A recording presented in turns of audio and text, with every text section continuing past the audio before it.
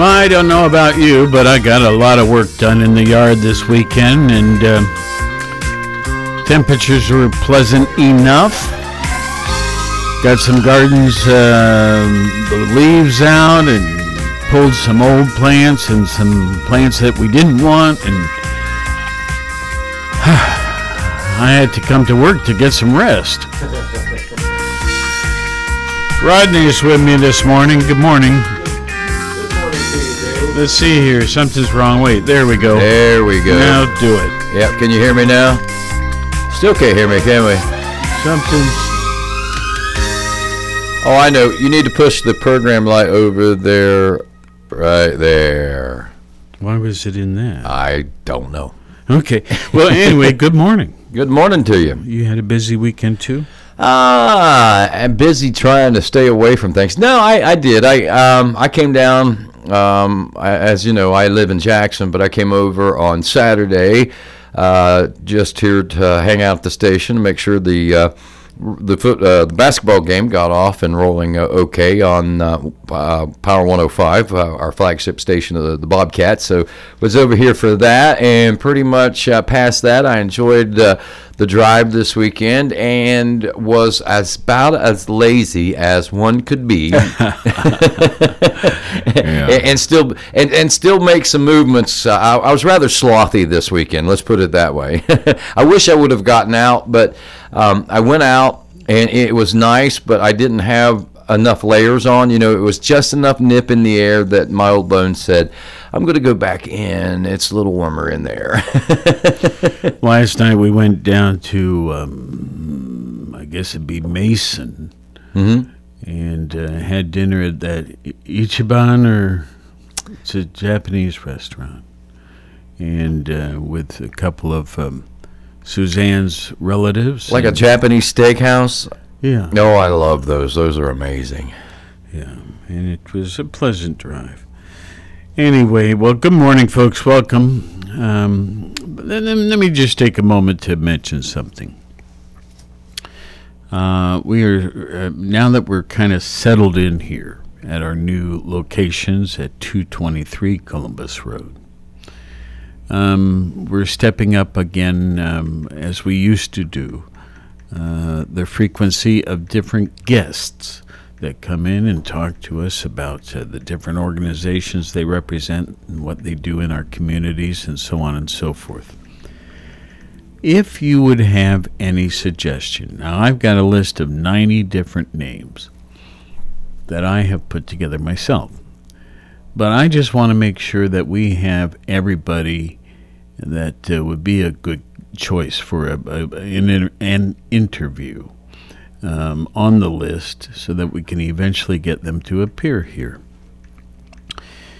I have an email, of course, and I would like to have you just send me the name of a person, the agency or organization that they represent, and a couple points like that. And then we'll add them to the list and try to make them find a date when we can mutually get them on the air for the Party Line program, which is what you're listening to right now.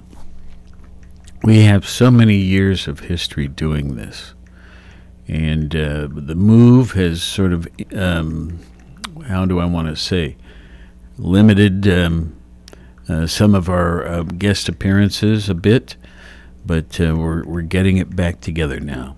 So my email is Palmer D, so that's PALMERD at WX like Xerox, T like Tom, Q like Quebec.com. Palmer D at WXTQ.com. And just send me those suggestions, please, because I'll be happy to add them to the list of some 80 or 90 names I already have assembled recently. And, sometimes there's someone that has been in a position and then moved on. So I may not be up to date on who the leader or who the best choice to speak about that agency or organization might be. So Send them, and I'll certainly appreciate it. All right? Well, on this day in history, guess what? It's February 27th. That's right. We have one more day of February to go, and that would be tomorrow. But today's the 27th, the year, of course, 2023. In terms of historical events, I've got something here. It says in 1693, on this very date, the first women's magazine, which was titled Ladies' Mercury, was published in London, England. Now, I don't know, that intrigues me. Yeah, it is neat. I mean, it does hold a lot of influence, I think, in the period of time and things of that nature. But it also, I think, speaks volumes as far as the coming of women's liberation and women wanting rights. I mean, this was obviously a couple hundred years before that really reached a boiling point, so to speak. But you can see that that even in the late 1600s or heading into the early 1700s, that was a lot of the mindset.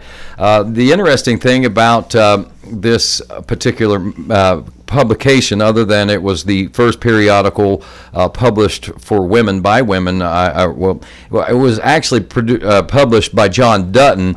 But a lot of the articles and stuff were by women. But the Athenian Mercury dealt with a range of topics such as science, religion, as well as private life, including, and this will probably seem a little bit far-fetched for that particular time, but sexuality as well is one thing that they covered during that time. So they were kind of a real cutting-edge way ahead of their time. Way ahead of their time, yeah.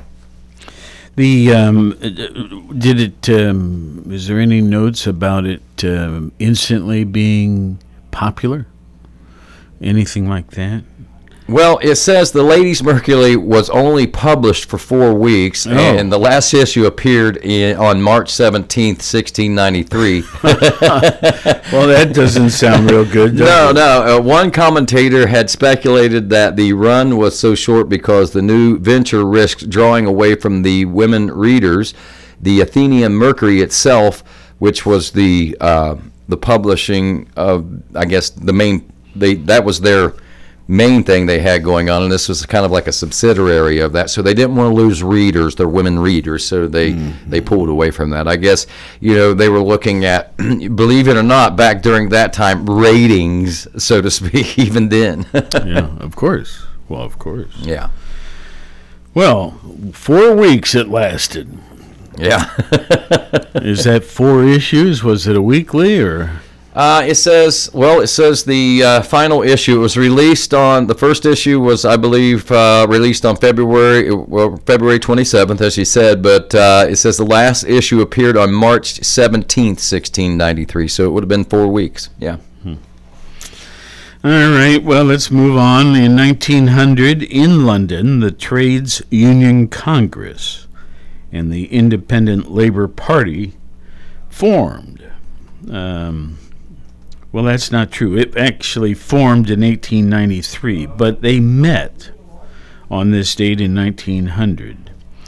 And the results in a labor representative committee and eventually the modern Labor Party in 1906.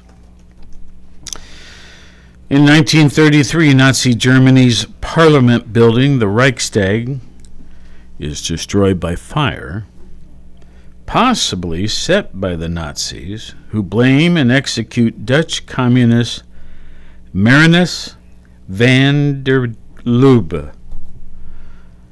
We must not have liked him. Marinus van der Lubbe. Lubbe. Oh well. That in 1933. The Reichstag was rebuilt then, right? Yeah. I think so. In 1940, Martin, is it Kamen? Kamen, and Sam Rubin discover carbon-14? Radiocarbon dating. Yeah, that's what they use to determine how many billions or millions of years things old are, huh? Well, what did it say about you? What did it say about me? Well, it says radioactive isotope of carbon whose decay allows the accurate dating of archaeological artifacts. The carbon-14 nucleus has 6 protons and 8 neutrons, for all you atomic mass people out there that understand that. Yeah. Well, but basically, in layman's terms, it just tells you how old something is. Well, that's what I really meant to say is what did this process have to say about you? Oh, me? It goes way back. Way back. Yeah, okay. I may be like, I think I'm like right around biblical times. Around 2,000 years old. Okay. Well, let's see here. What else can we come across? Chiang Kai-shek. In 1950, the general Chiang Kai-shek elected president of Nationalist China. That was kind of a big deal. How do you say that again? Chiang Kai, Kai hyphen Shek. Chiang Kai-shek. You don't remember that name? Oh, mercy. Oh, he was also, this is why, it's because he was also known as General Asimo. He was a Chinese political and military leader who served as the head of the Republic of China from 1928 to 1949. We all know that, right, Carl? Well, I mean, I had history classes about like 4 years ago. I mean, I remember it pretty easily, but hey, if you didn't have classes for about 20 years, it's easy to forget. All right, so you're rubbing it in. You're a little younger than I am. Oh, just a little bit. Okay, so the name that you brought up, that he was also known as, I've never heard General Asimo. Is that how you would say that? I've Generalissimo, I think. Generalissimo more sounds like what it would be. Yeah. Something like I always knew Chiang Kai-shek. Oh, well. All right. Well, let's see here. What? Carl's going to jump in now? Yep. Okay, cool. And Carl might be, like he said, he took history class recently, so he might be a little better off on this for you than I am. I might remember more of the stuff. Well, or at least have read about it, yeah. Yeah. Carl, good morning. Good morning. So how's the sports scene? Pretty good. Unfortunately, only have one team left in the coverage area for basketball, but excited to see them play tonight. And that is? Federal Hocking. Federal Hocking, the only boys. They're trying to get to the district final for the first time since 1970.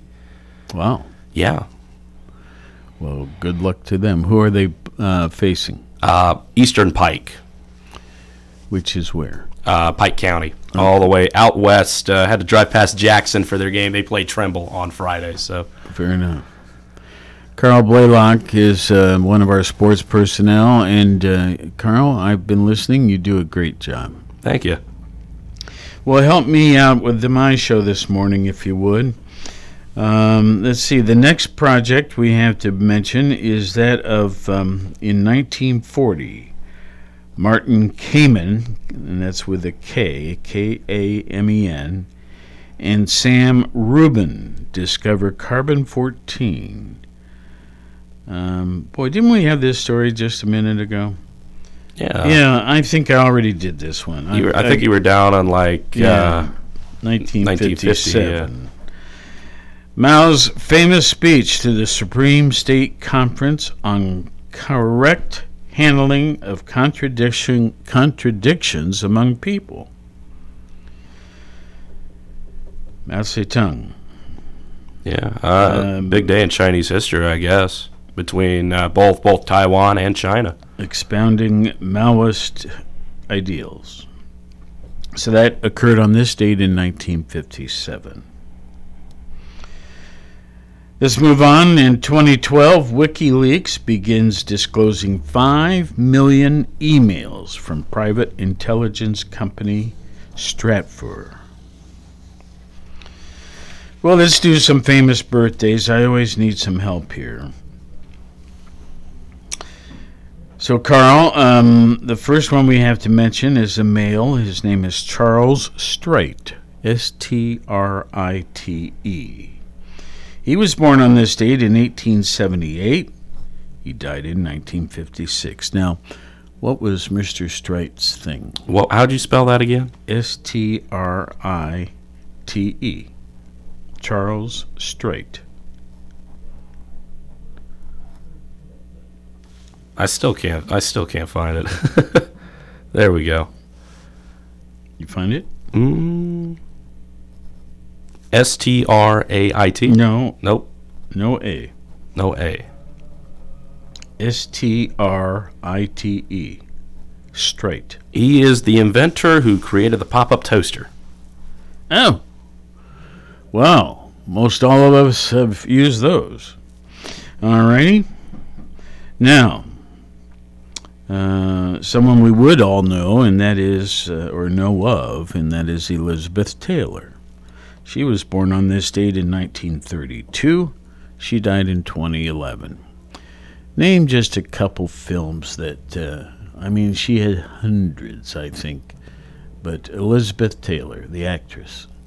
And I would not know this without having to look it up. She did Cleopatra in 1963 and Cat on a Hot Tin Roof in 1958. Yeah, just to mention a few.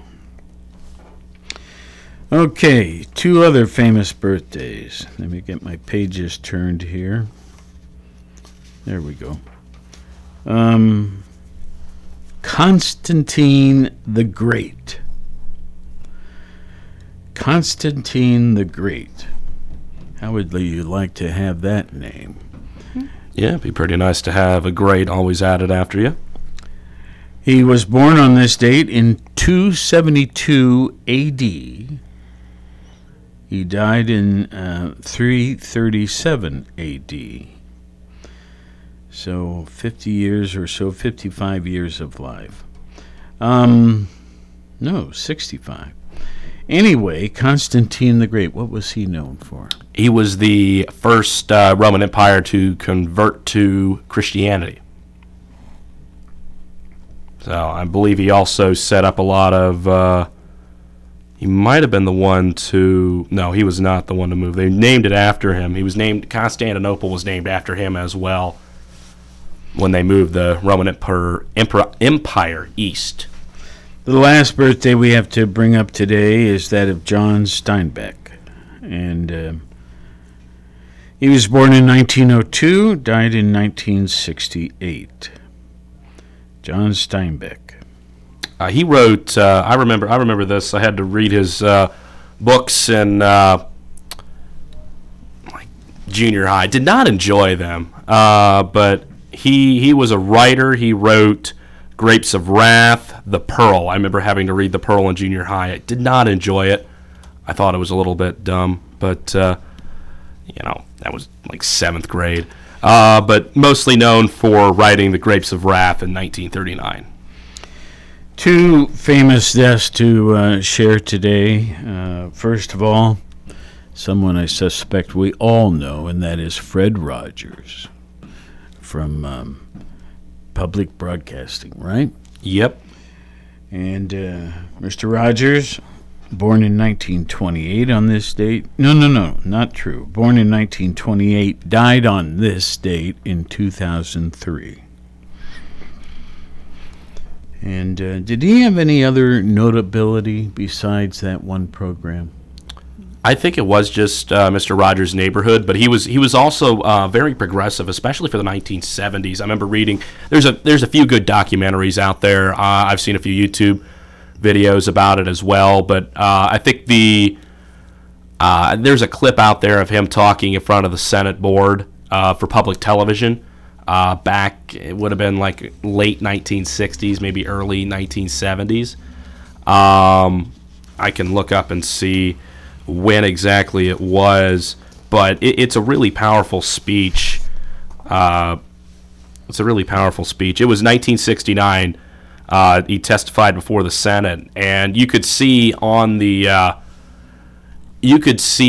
the face. Originally, I don't remember the senator who was presiding over it, but he was sitting there asking questions. You could see his whole demeanor change just talking with Mr. Rogers. I mean, there's a reason why he was a staple of public television for years and years, because I mean he did. I mean, a lot of people grew up with them, and even to some regard, you still see people grow up with them through different formats. They have a few. The company that he founded still have a few shows on PBS. They've got Daniel Tiger's Neighborhood. They've got another one called Donkey Coyote, or Donkey Hody or something like that. I've watched them with my little brother, and they're still solid shows. And they, it carries on Mr. Rogers' legacy pretty well. Well, I must admit that even as an adult, if I come across that, I do stay with it for a little bit to watch, because he, his mannerisms, his politeness, his interest areas, it was a very well done program. All right. Well, Carl, you are one of our key sports people here. And, there's been this whole big launch of a story, which there's been a little rumors floating around, but today it really blasted, and that is about some changes coming to baseball. Yes, the pitch clock, isn't it? Well, that's one thing. Yeah, and there's several others too. And having been the founder of the Copperheads and things like that, I liked the game the way it was, and I don't know if I particularly agree with these things. Maybe they're abused with some ball clubs, but I don't think everybody's guilty of it. No. But let's go over it. First of all, big baseball rule changes are coming this season, starting with Friday's spring training openers. Among Major League Baseball's many on-field adjustments, a pitch clock, which you just mentioned, that limits pitchers to 15 seconds, or 20 if men are on base, between when they get the ball from the catcher and the start of their delivery. The end of the infield shift. Infielders must have both feet touching the dirt at the start of a pitch. Let's see, what else do we have here? It says with two fielders on each side of second base and larger bases increased from 15 to 18 inches square. Well, had you heard about much of this in advance? I've heard about most of it, and I don't like any of it. I'm going to be honest. I watched a clip of one of the spring training games with the pitch clock, and I didn't enjoy it. It feels way too rushed. I mean, and another portion with that is not only do you have 15 seconds to pitch once the ball gets back to you, the batter has to be in the box by 8 seconds and ready to hit. Otherwise, it's an automatic strike, which I don't like. We had a game end in spring training that way. Over the weekend, you had bases loaded, the team's down by 3, and 3-2 count, and he gets called with a strike because he wasn't in. The guy wasn't in the batter's box in time, and to me, it's not needed. I feel like baseball is chasing after an imaginary fan at this point. They want people from my generation, which is understandable. We aren't as interested, the 20-somethings aren't as interested in baseball as, most people used to be. But this isn't the way to go about it. I think their goal is to speed it up. It is because of the attention spans, but I feel like 15 seconds is much too quick for it. It doesn't. one of the good things about baseball is the way that it's allowed to breathe. And sometimes it does breathe too much, but I feel like you could have done it with just 30 seconds, and there's already rules in the rules book. What is the current? Is there a current count limit? There is, but most of the time it's not really a point of emphasis with it. I know I used to be a softball umpire back when I lived up in Northwest Ohio. Never really got too high into it, but you have a rule to where, like, they already have it on the books where you have about 20, 25 seconds once you get the ball to pitch the ball, at least in softball, and I'm pretty sure they have the same rule in baseball. It's just not something that's normally enforced. These rules are already on the book. We don't need to have some big pitch clock. We don't need to have this set, stringent thing. I think that it moves the game much too quickly, and I feel like I don't like where baseball is going. I feel like they are going the same route NASCAR was going, chasing fans in the early 2000s. They had this boon, and they wanted to keep that boon, and so they made all these fundamental changes to the sport, and it ended up changing the sport for the worse. You made all the fans, the 40, 50-year-old fans that grew up watching it their entire life, you made them mad. They left the sport, and then there's nobody to really continue it on. Because with baseball, a lot of it is family dynamics. I know I got into baseball because my dad and my grandpa, we'd always sit around on Sunday afternoons and watch the Cincinnati Reds or the Detroit Tigers every single Sunday, and it was always enjoyable. We just sat out there and we watched baseball, took naps as well during it, but we were always interested in the baseball games. And when you get to a point where you're not making that because the older fans have left, then what is the point of baseball? And I feel that baseball is doing all of this to ignore the bigger issues of payroll. You look at a lot of these teams, they are not putting hardly any money into their baseball team. You look at the Cincinnati Reds, for example. Their second highest player, payroll-wise, has not played for the team since 2009, and that's Ken Griffey Jr. Outside of that, he's the third highest paid player on the team, and he's not played since 2009, which is atrocious. It's terrible that you have payrolls like that. You have a lot of owners who are really just skimming money off the top. I think the Castellinis, for one, or they kind of have that. They get a bad rep because they say some stupid things sometimes as well, especially Phil Castellini. But you also see it with up the river in Pittsburgh with Bob Nutting. Bob Nutting, he says a lot of he does a lot of cost cutting things to where he has plenty of money, but he just doesn't put any money into the team. And you see that with a lot of different teams. They think that they're out of it no matter what, and so they cut payroll and they try to make it as economical as possible so they can get as much money as possible off the team without having any without having to worry about any sort of having to pour a bunch of money in the team to not make the playoffs. That's I understand your points, and I don't disagree with all of them or agree with all of them.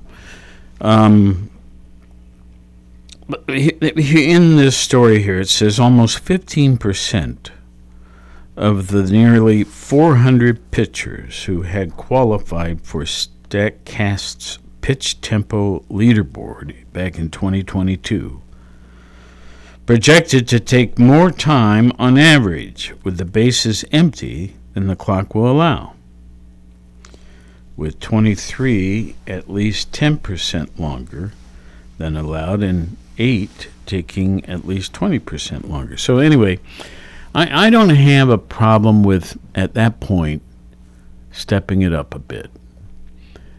Nobody on base, that sort of thing. These are pretty, what do I want to say, minor changes, I think. But I don't understand making the base 18 inches instead of 15. I think that is mostly more of a safety thing. I think it's more of a stolen base thing. That too. That too. And I just don't get it. How many years have the 15-inch bases existed? I want to say like forever. Yeah, probably since the game was created. So some of this I understand. Maybe it'll be an improvement. Some of it I don't. But all told, the writers of this article found that about 20% of qualified pitchers would need to speed up their average time with either the bases empty or runners on. And that doesn't even include those times the other 80% held the ball a little longer than usual before throwing. So we'll just have to see how it goes. It's I hate to say it could be an experiment, and then they revert backwards, but I just don't think that's likely to happen. No, and I mean it's something that with a lot of younger pitchers, they'll probably adapt to it much quicker than your Greg Kimbrells or your Clayton Kershaws or the pitchers that have been around for a while, because they've been testing this out in the minor leagues for the last few years. But I mean, this is the direction that baseball is going. I don't like the direction that it's going. I'm intrigued to see how it looks. I'm not sure if it's going to look very good. I'm not super excited about it. I know, watching at least the little clip, and I just watched a little clip of it on social media. So I haven't watched the legit game, but watching the clip of the at-bat that I watched, it didn't feel like baseball. It didn't have time to breathe, and I didn't like that. Again, my experience with the Copperheads is it's a relaxed environment. Mm-hmm. You go there, you have time to chat with whoever you're sitting with. You have a soft drink or a beer and a little bite to eat, and there's times you are thrilled and you cheer, and there's times you just watch with interest. And if they're trying to step up the excitement, I don't know. I kind of like the downtimes too.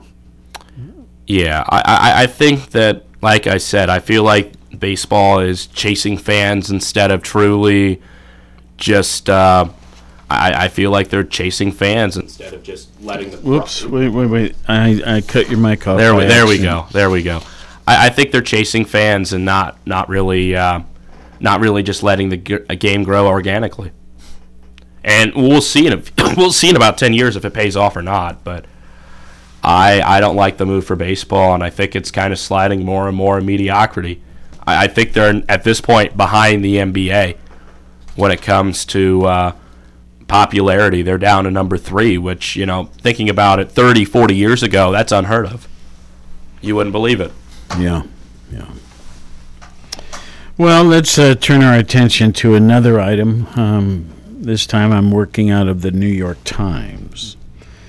And they decided today to examine the raging debate about smartphones and teenage mental health.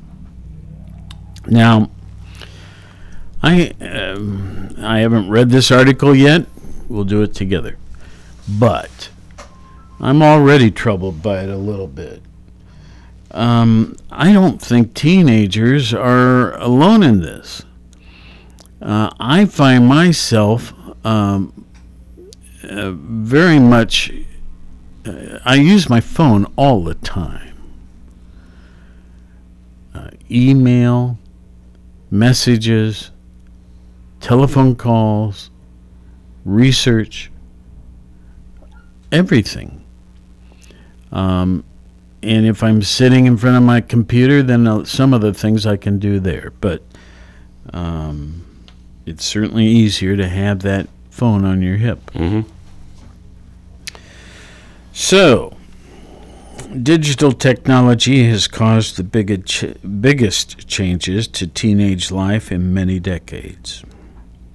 Typical American teenagers spend about half of their waking hours on their smartphones.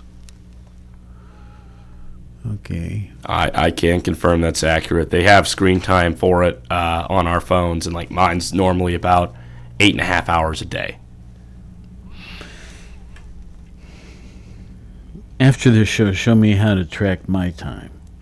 But all right. Okay.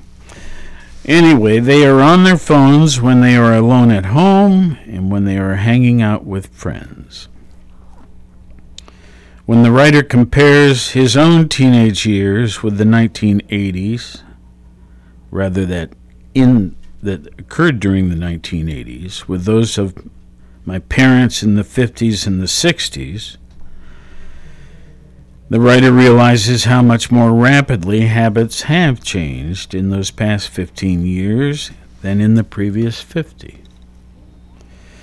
My teenage experiences and those of my parents weren't all that different. We talked on the telephone, drove cars, watched movies, went to parties, and so on. My children's social rhythms look much different. This transformation has surely had broader consequences. To put it another way, if there have been major swings in teenage well-being over the past 15 years, good or bad, we should assume the reshaping of life by digital technology has helped cause them.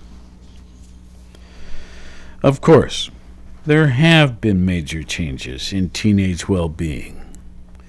By many measures, teen mental health has deteriorated, especially for girls. And this all started around 2008. The suicide rate for girls and boys began rising around then. Feelings of loneliness, sadness began rising too. The amount of time teenagers spend socializing in person has declined. So has sleep. Young people are telling us that they are in crisis.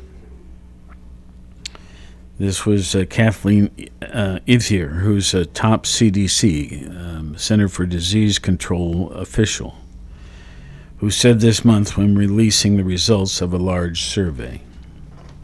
Some other trends have been positive. Teenage deaths in vehicle accidents began falling more rapidly about 15 years ago. Teen pregnancies and bullying are down too. So it's not all bad news. Going on, the release of the CDC report has led to a raging debate among experts and journalists about whether technology deserves much blame or credit for these trends. The writers, let's see, who is our writer on this? This is, David Leonhardt. Let me find my place again.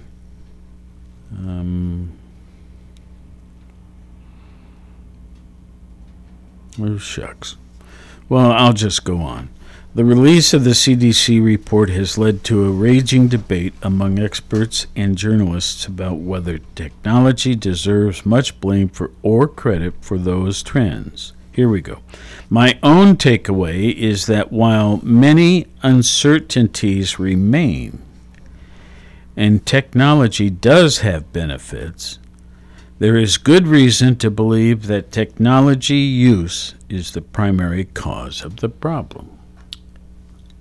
Interesting. Even the positive trends in teen health point to technology. Pregnancies, vehicle deaths, and bullying are down partly because teenagers are spending more time by themselves and less time together. The counter-arguments defending technology tend to have two big weaknesses. First, they exaggerate the significance of narrow academic studies. Second, nobody has come up with a persuasive alternative theory that fits the timeline of teenagers' struggles. Well, if you'd like to read more about this, the New York Times, the Morning Report. And what's your thoughts about it? I do think that, and it's going to be really interesting to see because technology with it has good and bad. It's nice to be able to connect with people, especially, with me being at college. There's a lot of things that, like, even 15, 20 years ago, I would not be able to connect the way I do still with some of my good friends from back home without some of this technology. Like, some nights I'm calling one of my really good high school friends and I'm playing online chess with them or something like that. I mean, it's got its benefits with that, but I do think that there is a lot of problems with it. And I think that we're kind of working our way through that. I disagree that bullying is going down through the use of social media. I believe it's just changing the way that people bully are changing, because that's still there. The suicide rates being up, I do agree that, yeah, that adds to it, but it also adds to where you also have more resources to go to for it. I think it really depends on how much you use it for what you use it for. I normally use it just to connect with friends from back home or, text people. If I'm out and about with friends, it's not really coming out that often, unless there's like just kind of lulls in conversation and stuff. Yeah. But I can see both sides of it. I think something that I've seen with it just from like the years, because I didn't get a phone until I was 15, 16. It was like my sophomore year of high school before I really got interconnected with that. And most of my friends, they got them, freshman year.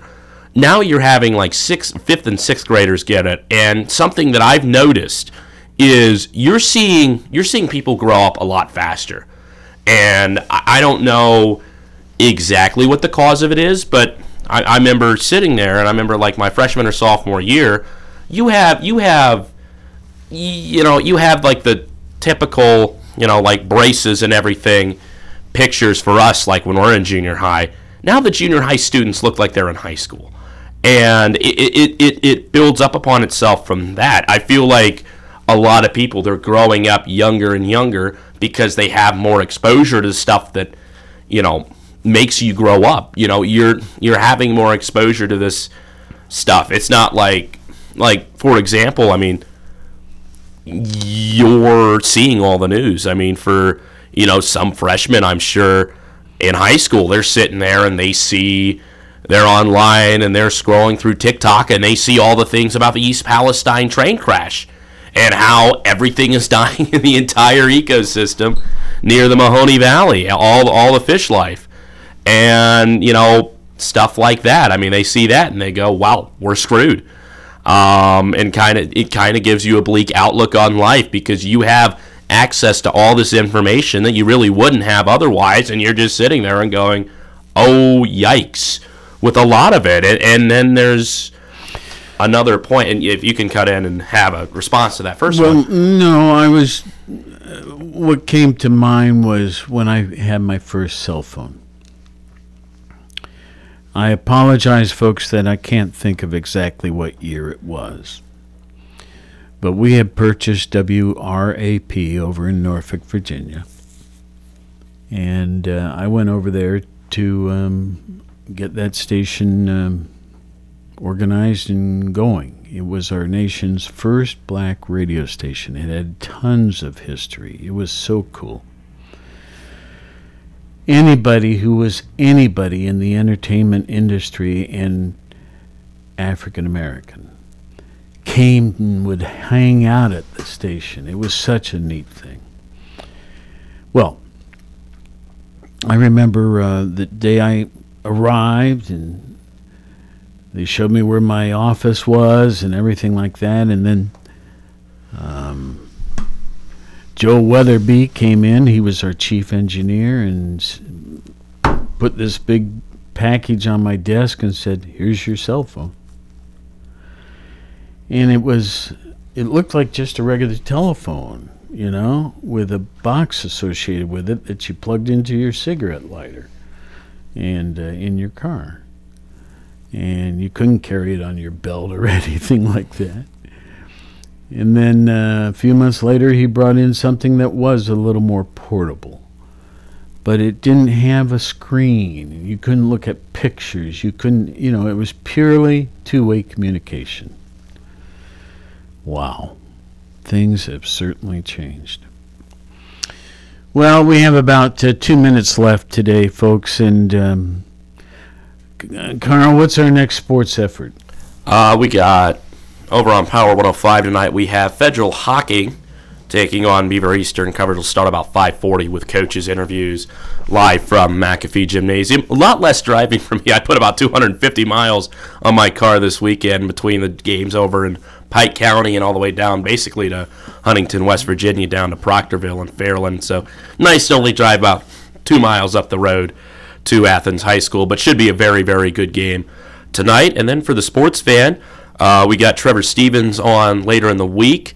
Next Monday, we're going to have Russ Eisenstein to preview the MAC tournament. And sometime over the next few weeks, a guy with Jerry Fick, he's going to come and talk with us about softball for us. We have a minute left. Where do you hail from? Northwest Ohio. Meaning? Edgerton, Ohio. It's like an hour west of Bowling Green. Okay. And sports, have you participated in sports mostly? Yes, I played on the football team. Actually, my football team in 2018 was very good. We actually we should have played Tremble in the state title game. We lost to Macomb, the team that eventually beat Tremble in 2018's state title game. But we're a very solid team. Neat. Any other sport? Played a little bit of golf, a little bit of track, but football was the main one. Okay. Well, I officiated track and field at OU and high school a lot. Coached soccer 14 years at Athens, and I had a great time. Even was the acting athletic director for 2 years. Nice. Well, we're out of time, folks. Carl Blaylock joined us today. He may be with us another morning, too. So be careful out there. Have a wonderful day. In our 73rd year of serving Southeast Ohio, AM 970 and 97.1 FM. WATH Athens. This is CBS News on the Hour, sponsored by General Steel. I'm Deborah Rodriguez. It was like something out of a horror movie in Sublette, Kansas. Holy cow. What in the world is that? That driver spooked when